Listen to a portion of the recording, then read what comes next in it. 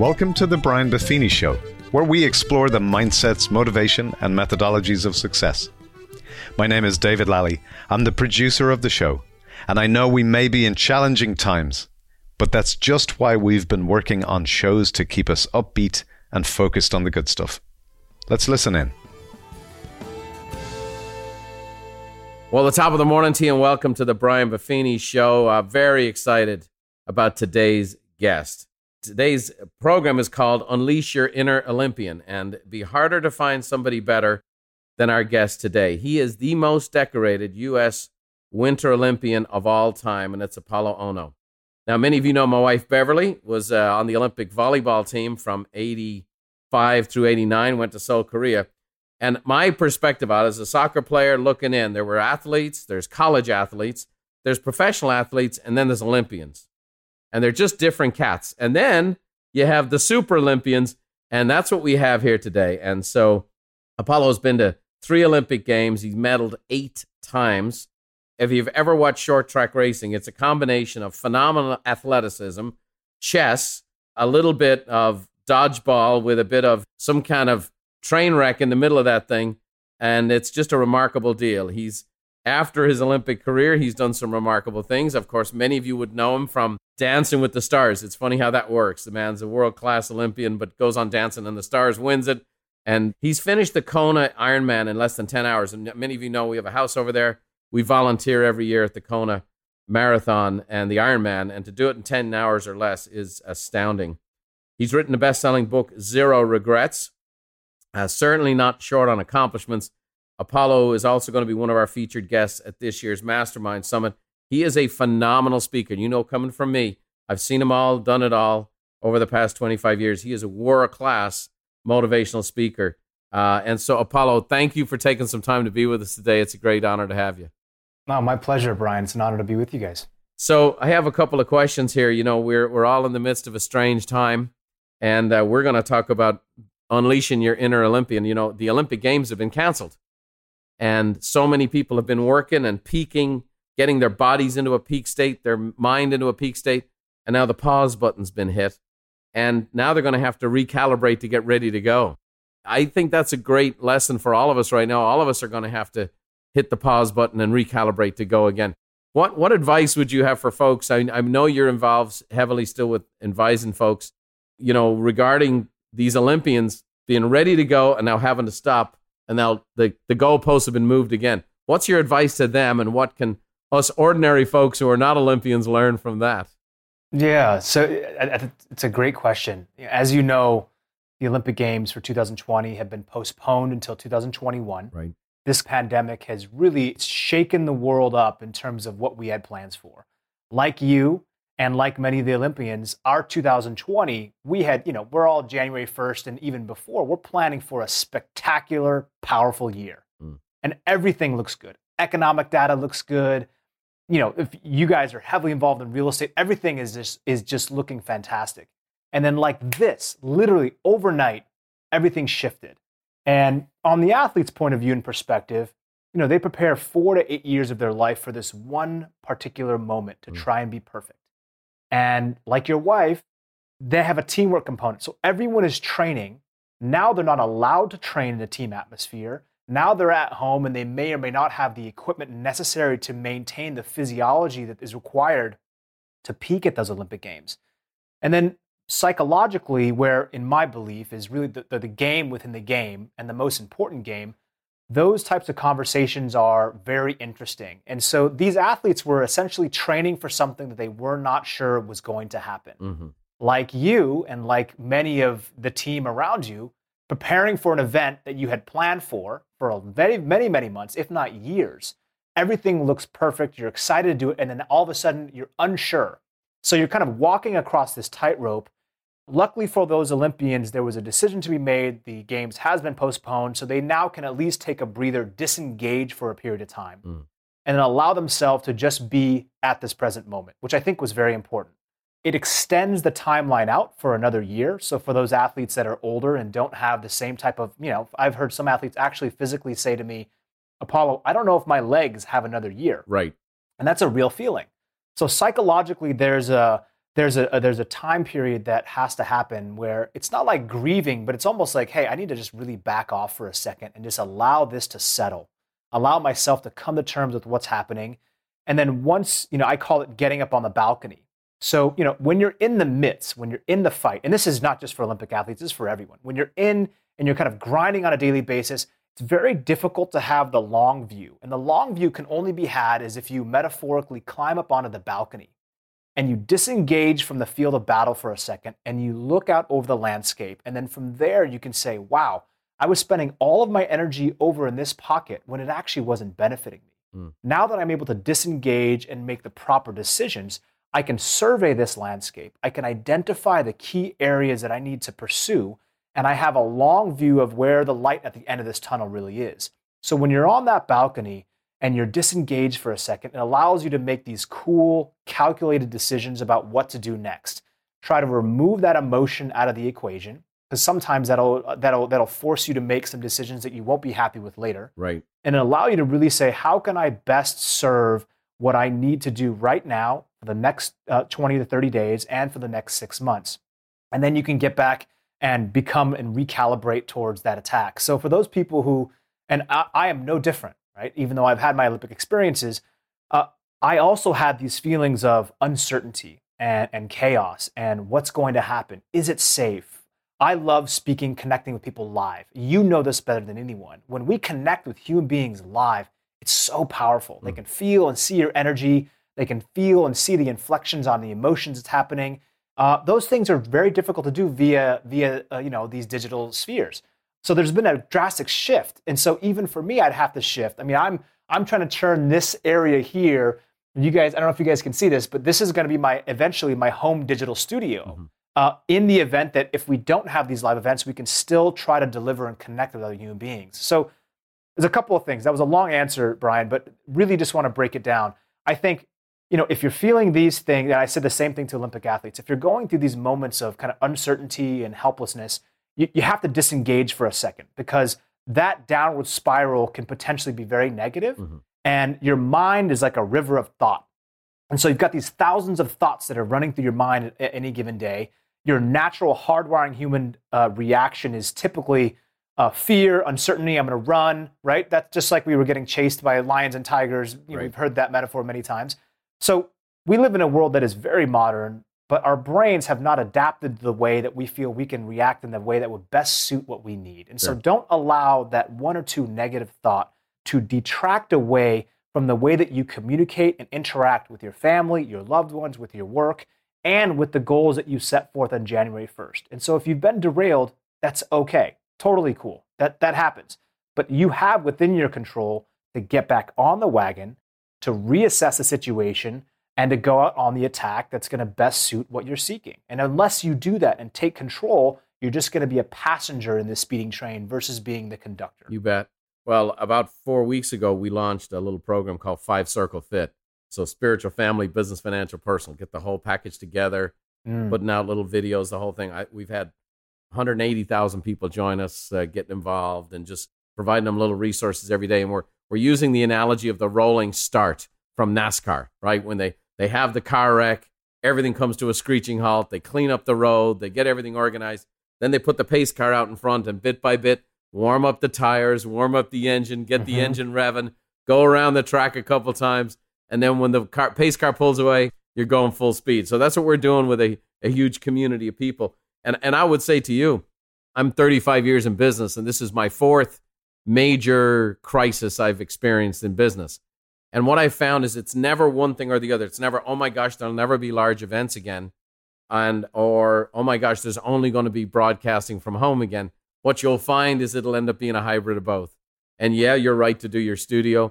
And there's opportunities to leverage yourself that way. And yes, there will be times again in front of the large crowd where you give the juice and you get the juice. And there's nothing like the juice. And from a sports standpoint, getting out on stage is a lot like the juice that you get, performing in the Olympic arena. I'm going to do this because I wanted to dive into COVID-19. I wanted to dive into where we are today. But I want to do this because I want to walk through this journey. I love what makes people tick: mindset, motivation, methodology, and why people are successful. And I'm a student of success. That's what I've been my whole life. And so let's just kind of switch gears for a second. I want you to go back to the very start. And where did it all begin for you? And how did you end up becoming who you are? So a little bit of where you grew up and how you ended up getting into speed skating in the first place. Sure. I grew up in the Seattle region. My father came to the United States as a Japanese immigrant when he was 17 years old. Like many who come to this country, they had dreams and aspirations of just the Americana culture and the life here. And my father didn't speak a word of English, didn't have any money, tried every single job that he could just to survive in this environment. And he always jokes and tells me that, when I was born, he had no idea what the hell to do with me. He just did not know what to do. And so it changed his life drastically. The one thing that he saw, I think, within me as his son was I just had this tremendous amount of energy. And it was very difficult for me to contain. So my father sought sport to be that catalyst, to be that channel to direct where that energy was going. And I had tried the traditional American stick and ball sports. We had seen the Winter Olympic Games in 1992 and then again in 1994. And that's when I first saw short track speed skating. And when I saw this sport, it looked like nothing I'd ever seen before. These athletes wearing these outfits that look like superhero capes. They're racing around this ice hockey rink going 35 to 40 miles an hour on a 1-inch piece of metal. It looked impossible. It didn't look real. And then my father, because we grew up in Seattle, he drove me to Vancouver, BC to see a competition live. That was when I really fell in love with the sport. Because when you see short track speed skating, the angles at which these athletes lean over are so extreme. And to think that they're balancing on a literally 1.1 millimeter piece of metal, it just seemed completely insane. And I originally wanted to be a boxer and a running back. He said no to both. And my father at 5'8", 145, that was a great career decision, Pops. Yeah. I think that was probably the best decision. Basketball is pretty much out. Not impossible, but most likely not in my favor. So I had to develop some strength design around which sport I was going to choose. And I fell in love with this sport of short track speed skating. Here's a story that I've told kind of in the past. My path and my journey to becoming an athlete in the Olympic realm was definitely not easy. So I was accepted at the age of 14 to be a part of something called the Junior Olympic Training Program in Lake Placid, New York. Now, Lake Placid, New York is on the completely opposite side of the country. And my father had told me, this is a tremendous opportunity for you, Apolo. They had seen you skate in some local competitions, but you need real training. And they see a lot of raw talent, but you need to hone and craft that with some tools and tactics so that you can really be your absolute best. Now, at 14, I don't even know what making an Olympic team actually even means. I don't know what has to happen. I don't know anything about dedication, discipline, sacrifice. Those things it's summertime in Seattle, and I just want to go out and barbecue with friends. Like that was what I was interested in. And so my father drives me to the airport, Brian, drops me off, and he says, look, if you don't like it after 1 month, you can come home, but you just got to give this one chance. So I wave goodbye to my father. Instead, I go directly to the payphone. Back then we had payphones. And I pick up the payphone. I call my friend and tell him, hey, I'm supposed to go to New York today, but I'm not going to go. So for the next 7 to 8 days, I'm spending and bouncing around from house to house while my dad believes that I'm in New York, but I'm so pissed off, I won't call him. Right.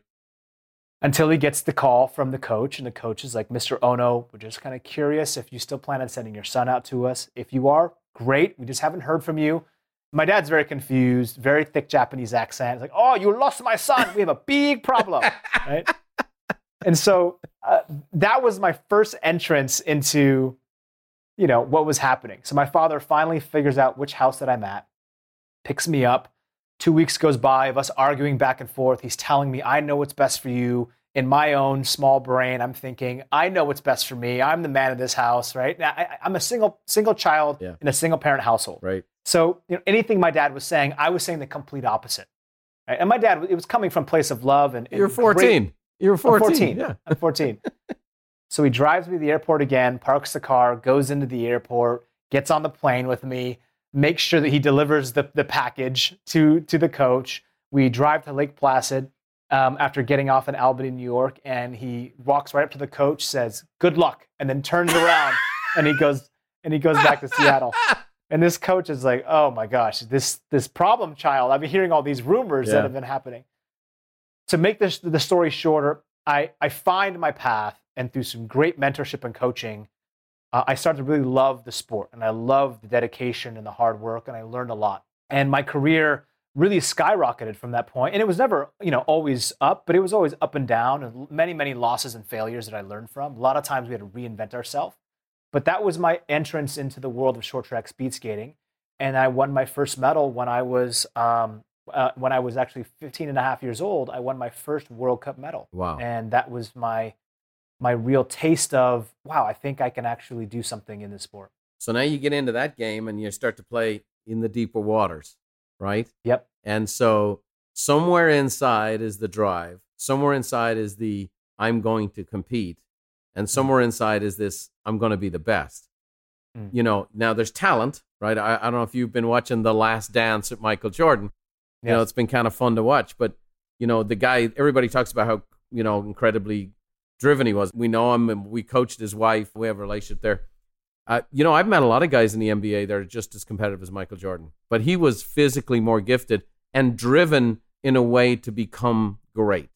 That made him different. There's a lot of competitive people, but they won't put it in the preparation. One of the things, and I'm going to fast forward and then come back, kind of like The Last Dance. But one of the quotes of you that hit me the most was when you were preparing for your last Olympics.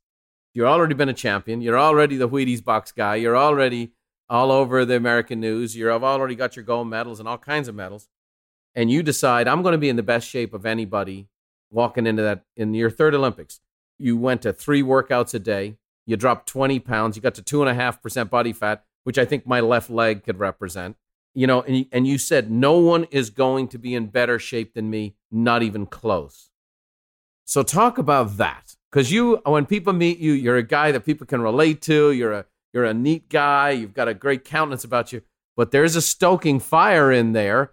And how did you discover that about yourself? And where does it come to the point where I'm going to be in the best shape of any single person in the world in my sport? Where does that come from? So I think that mentality was really trained over time. And originally, I had the raw talent. Like many athletes around the world who have some success, I had the raw talent. But talent alone, unfortunately, is just not enough in the last 5%. Mm-hmm.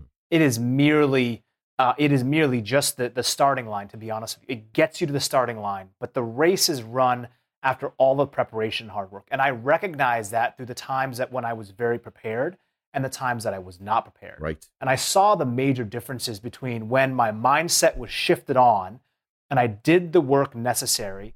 Typically, the results and the outcome favored what I was seeking. It wasn't guaranteed by any shape or imagination, but the fulfillment and the satisfaction that I would get from myself came from that preparation. And so I never thought that I was the most genetically gifted and talented. I always felt like I was the underdog. Now, the reality spoke a totally different language, right? However, I felt that. And even in the latter years of my life, I was so driven and so in fear sometimes of not being good enough, and not being good enough in terms of the result, but not preparing to the level that I wanted. And I never wanted to look myself in the mirror and say, I would have, could have done these things. I much more wanted to have a conversation with myself and said, you know what?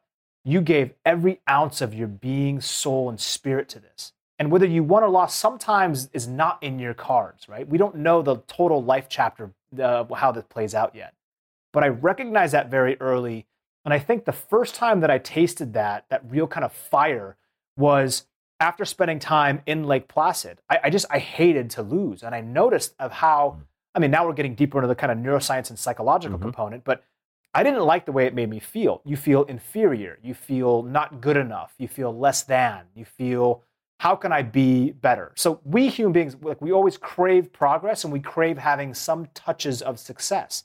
And at the age of 15 and 16, I knew that I loved to win, but more importantly, I really hated losing, especially when I felt that I could do better. Right. That was really the catalyst. And so as I went on throughout my career, when I would lose, and my persona today versus my persona when I'm training, they're two different personalities, right? And I think all of us have, and we wear those masks in a sense.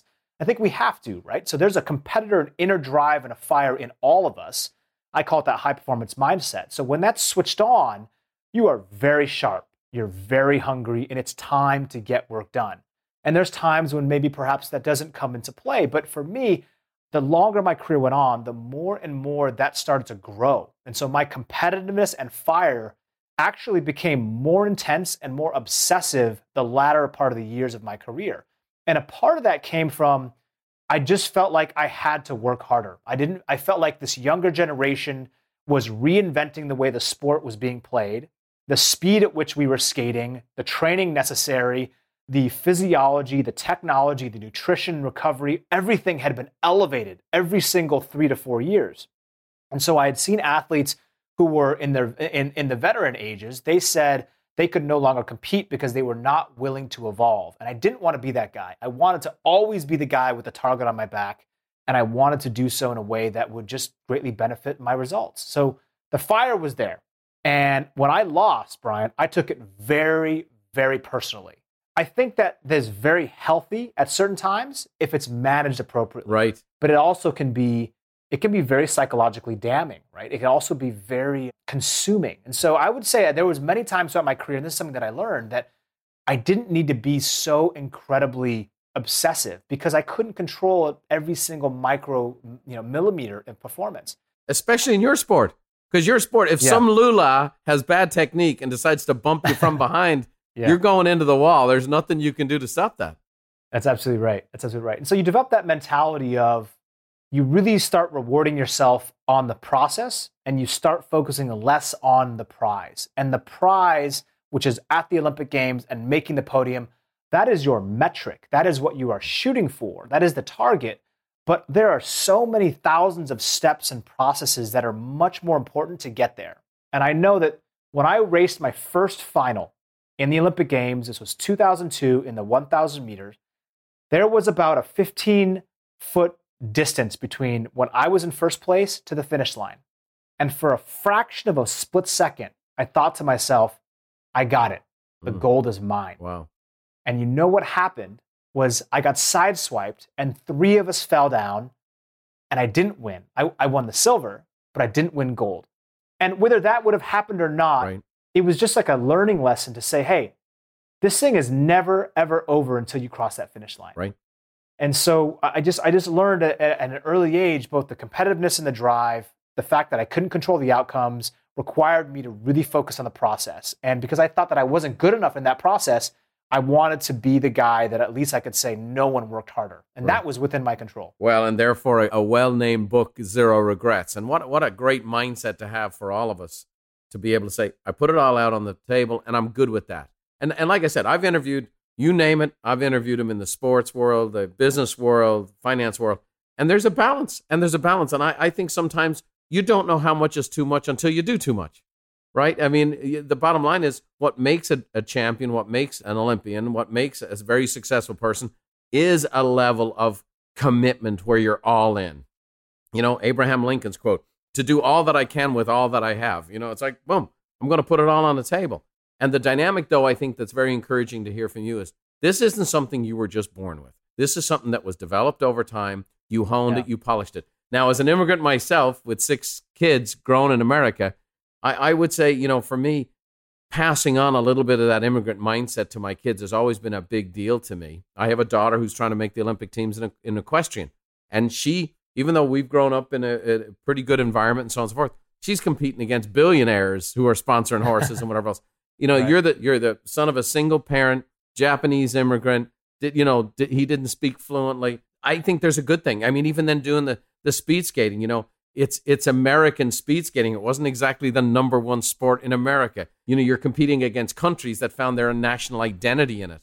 So on one hand, there's that drive, and then the key is how to manage it so that it doesn't consume you. And it sounds like you've done a great job of wrestling back and forward with that so that, you know, the fire burns as hot as it can without burning down your house. I think that's perfectly said. You know, I think that we can only control what we can control. The immigrant mentality, and you know, there's something is like stay hungry, right? Stay hungry, stay foolish. Always continue to learn and always stay hungry no matter what. We as human beings have the capacity to always grow, and we can change our neurochemistry through that system. We're understanding how that works now. So the mindset to me was always the single greatest tool. And I saw that in my father and the way that he worked. I saw that in the way that he approached life in general. And he worked so incredibly hard, and the consistency on the daily things that we do compounded over time always yield the greatest returns. That's just been proven amongst anyone who's had levels of success. Mm-hmm. And so we all want things. We want certain levels of success. We have to get a little more granular and understand that, are you willing to put in the time and work? And you may not be the most talented. I definitely wasn't. You may not be the most gifted. I definitely wasn't. And if you are, great. You've got turbochargers already, but you got to put these pieces in place, and you're going to have a limitless mindset. And so you used, I hate this feeling of losing, into a positive energy. I challenge people all the time. Thank God we've been teaching people financially for years. Put your reserves aside. Plan for a rainy day.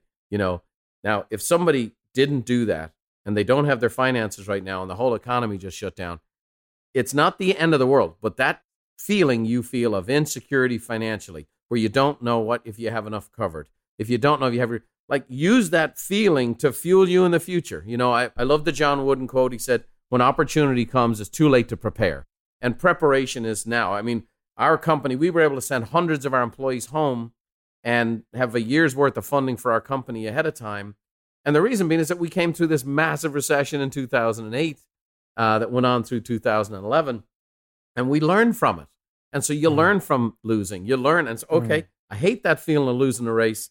Now here's what I'm going to do. Give me this. And so this is just a little bit, because obviously, like I said, people who are at an Olympic level, I've been around them for 35 years, wired up a little different, driven a little differently.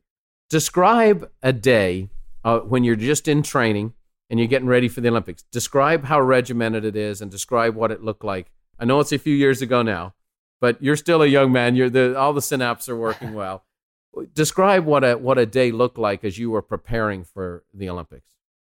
A day in preparation for the games, I think at our peak volume, so at the highest amount of training volume, I would wake anywhere between 6 and 6:15 in the morning. I'd be at the ice rink by 7 a.m., be at the ice rink warming up for about 45 minutes, off ice, do our skating drills and exercises, jog probably about a mile, maybe 2 miles, get on the ice, have a 2.5 to 3 hour training session. We'd get off the ice, do some stair jumps and plyometrics. That's around 11:30, almost noon. Cool down, stretch. I would bring food with me so I could begin that recovery process right away. So I wanted to cut down the driving time to go back home to make my food. I wanted it with me right away so I could start recovering, replenishing my system. And then I'd be back to the ice rink around 2:30, begin warming up for the second session of the day. Well, technically, I guess that's the third session because we've done 2 already. Third session usually is plyometrics, a bike workout, a running workout, a weight workout. And then we get on the ice again for another hour to 2 hours, which is usually high speed or technical training. And then at night, I would cool down, come back home, I would recover. And then around 6 p.m., I would do another workout with my strength coach, who I hired to come live with me in my house to monitor every single thing we were doing. We would do a third workout that was designed to both cut weight and to stimulate basically my anaerobic threshold system. So we would do this on the treadmill. Usually it was typically a very high intensity run or sprints on the treadmill at a very high incline or just very high speed. And then I would, calm down. I would sharpen my skates. I would write in my journal. I would go in the sauna, meditate, kind of start to relax and visualize what I want to do. And then at night I'd have dinner and pretty much go to bed. And that's how it was for, we do that about 6 days a week. Sundays are off. I did that for years. For years, it was like that lifestyle. And I remember times when I was training twice on Christmas, always twice on my birthday, just like doing things for the sake of doing it so that cognitively I could register to say that I've done the work. Now, Brian, we were probably overtrained most of the time, right? We didn't know, this was 15 years ago. We didn't know what was really required from a recovery perspective. We were using data and science and injecting that into our daily routines, but we did not fully understand probably how overtrained we were. So looking back, we could have made some changes, but it was the mindset that was so powerful. When I showed up, I had gone through, and all of us had gone through, we would go through these times, right, of pressure and of polishing. And it was very, very important for me to recognize that I had gone through the gauntlet. I had walked through the fire, and I had came through, and maybe I had scars, and maybe I was burned, and I am stronger because of that. And that is very empowering. And I take that with me today when I go into business. And my life is filled with incredible curveballs and variables and blessings and tragedies. That's life. Right? And I'm grateful for all of it, because I just believe that this is a gift and I don't want to waste a day. I think that, and I believe that I am here for a purpose, and hopefully I can help people unlock their own inner potential in a way that they become more confident, more resilient, better relationships with their family, and they're getting what they believe they both deserve and what they seek. So well, you're helping a lot of folks today. You're helping a lot of folks today. And like I say, I want to dive in there. You know, I'll have people and I'll challenge people to do some activities. Now, I'm not asking people to do Olympic level activities. Yeah. But I think it's great when you see how much the human condition and body and mind can be stretched. All of a sudden, we're asking them to do a few Rico's reps and write a few personal notes and make a few calls and go visit some of their customers or call their customers. All of a sudden, you know, that's pretty freaking doable. You know, I mean, I can write 4 personal notes if this dude's doing 5 exercises a day, 5 workouts a day. I can do this if he's doing this for years and he's working on Christmas Day and he's working on his birthday and he's making sacrifices. And there's personal sacrifices to be made. Horses don't care that there's a coronavirus. They have to be ridden or they get in bad shape, you know, and they get in trouble. I mean, my daughter, you know, she's 26 years of age, but she's out of here at 5 o'clock every morning, and she's in the gym here at night, 11 o'clock at night. And that's amazing. That's the deal, and that's what it is, and that's the mindset it takes. I've interviewed a lot of people that when they got the brass ring, for example, Brett Favre, they handed him the trophy, and afterwards he went, oh my gosh, is this it? Is this all? How was it for you when you got that medal around your neck?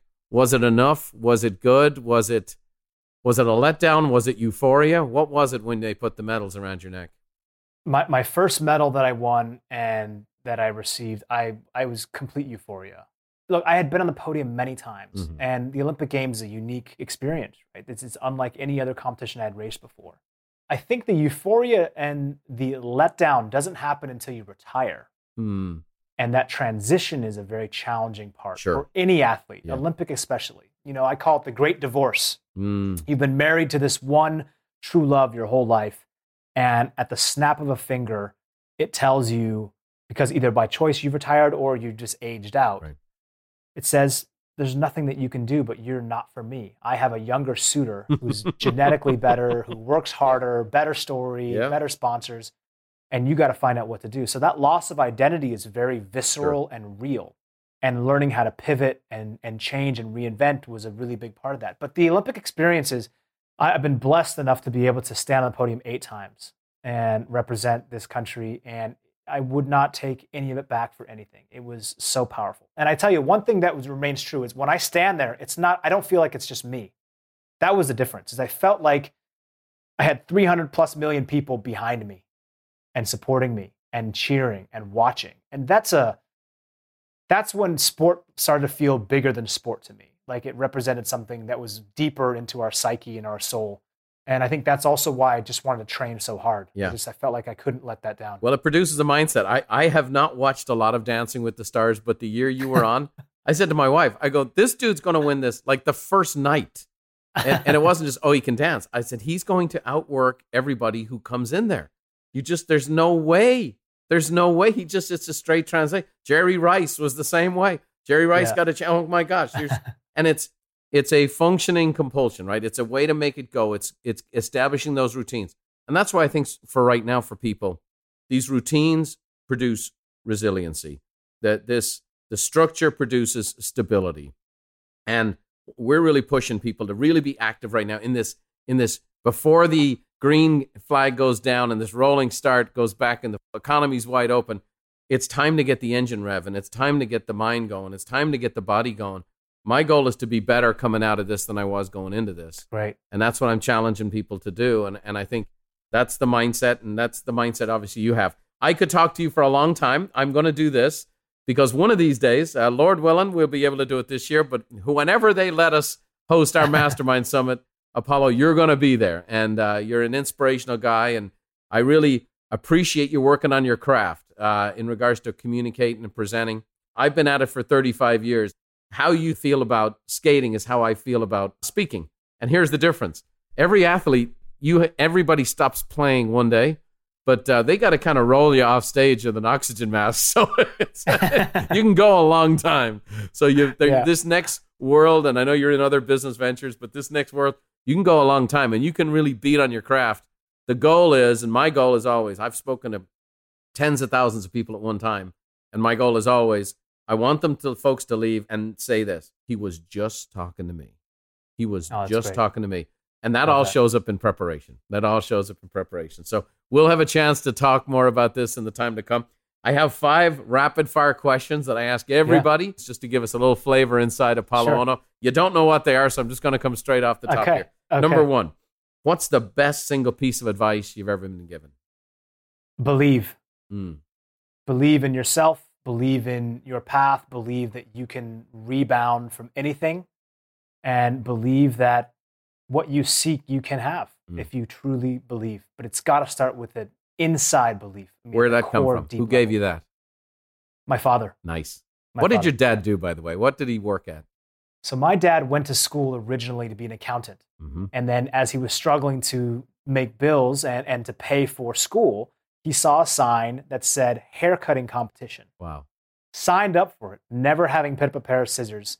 Won the competition. All of his friends told him, you have a unique talent. You should drop out of accounting school and you should pursue this craft. And that's exactly what my dad did. So my dad still to this day has his small business in downtown Seattle called Yuki's Diffusion in Belltown.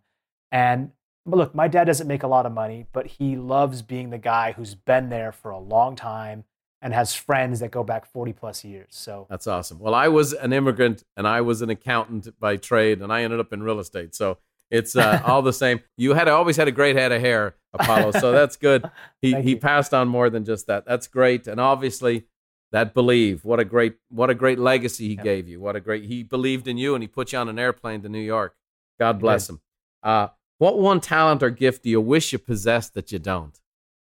I think the one talent that I wish I possessed, but I do not naturally have, I think is the natural, fundamental talent around finance. I have to work very, very hard, sometimes 2 times or 3 times harder to really absorb. And that's okay. And I've come to terms with that. But I think, I have some friends who they can look at a problem, they deconstruct it like a reverse engineering mind can. And I know this because I went back to business school. I went to Wharton Business School at the end of last fall. Wow. And I was surrounded by 38 other C-suite executives. And there was times we were talking about finance and we were given different tasks and challenges for this 6 weeks that we were all spending together. And I just saw how fast they could calculate and process information. And I was like, I know my strengths. Right. That does not happen to be one of them. So I'm learning and I'm growing, and it's, but that's one for sure. Well, I would say, as a coaching company, what we've discovered is that when you get someone who's naturally talented and they develop skills, they can become a superstar. But when you get someone who doesn't have the natural talent, but they have the work ethic, they can be awfully, awfully good. So the fact that you have to work at it twice, one of the great traps of finance is people who get it quick because they make quick mistakes. And so the fact that you have to measure twice and 3 times when it comes to money is not a bad thing, my friend. So I'll keep that in mind. Yeah, it's a good thing. Here's the third one. What book has been most instrumental to you? What book has been most instrumental? I think, there's been so many. I love books on leadership, and I love books that integrate kind of philosophical, whether it's Stoic-related philosophy or Eastern philosophy. I like bigger picture books that allow me to take a step back. So I would say I love all the Simon Sinek books. I think he's kind of hit the bullseye many times. I love a book called The High Potential Leader. Yeah. It's difficult for me to pinpoint one. What about this? How was it reading Zero Regrets when it was put together? How did that book impact you when you read that again? It's difficult when you get your thoughts and it's down on paper and then it's brought back to you. It's very difficult. And I wrote that book in a very certain mindset. And I still believe that mindset resonates true today. But I was very happy. Look, I'm very proud and happy for that book. I'm writing a new book called Hard Pivot. Yes, I had heard. It was supposed to come out this year before the world decided not to cooperate. Yes. So that book is, it's about reinvention, resilience, adaptation, high performance. Seems to be kind of perfect for now, buddy. Yeah. I wouldn't. Yeah. I'd keep the machine rolling. Yeah, keep the machine rolling. Well, when you get that book, you let us know. We have a giant book buying audience. Our folks are readers and readers who are doers. So when you have your first copy of that, you send that to me, and we'll put it in our channel. We have millions and millions of people we're connected to, and we'd love to promote that. Okay, I know you're not a big movie watcher or TV watcher, but you're scrolling through the channels, and there's one movie, and every time it's on, you stop. What's the one movie you either watch part of it or all of it over and over and over again? It's the one that just stops you, and you always got to check it out. I'm old school. I like Rocky movies. Come on. I like the guy who's an underdog. I like the guy who keeps getting back up. That's who I am. Scott Hamilton and I are great friends. And at one stage, I think he recognized he fell 46,000 times in his career. And if you're in the ice skating business, you are going to fall over and it hurts. Okay, it hurts. So getting up off the deck and going over and over and over again is definitely the price of the sport you chose. Last but not least, what's one thing still on the bucket list you've yet to do? Look, there's many things on the bucket list. I think I'm living them right now. The most important mission on the bucket list is I want to inspire, motivate, and help millions of people across the world unlock their potential to live a better life. That's it. And I don't feel like I will ever accomplish that because that's going to keep growing. We've got billions of people in this world. And I think all of us seek a happier, more fulfilled life. Well, great stuff. Well, you reached an awful lot of them today. We've just been, we've been pumping out as many messages as we can. We've met millions of people in the last few weeks between our podcasts and Facebook Lives and all that kind of good stuff. It's great to meet you. And it's an inspiring story. We are going to stand on some stages together, my friend. It is going to happen. We're going to still hope for Mastermind. We'll see how and when it all shakes out. But one of these days, I'm going to get Apolo Ohno on a stage for us, speaking to our phenomenal audience that will eat this stuff up. I really appreciate your time today. What a great career. What a great man. And your best days are yet to be in front of you. You know, you're still at the peak of your life. And you have so many great things in front of you. And all of these lessons you've learned are so valuable and so helpful. You're not stuck in the past. And, Bruce Springsteen used to have a song called Glory Days, That's right. Where we all get stuck on our glory in the past. But there's lessons from there that are so helpful for the future. And I know you have a great hand on your shoulders for that stuff. And I'm very excited for you. So thanks for being with us today. Thanks for blessing our audience. And we look forward to being on the stage together real soon. Thank you, Brian. Thanks for having me. Well, what a neat interview. What a fantastic young man. What a great path he has had.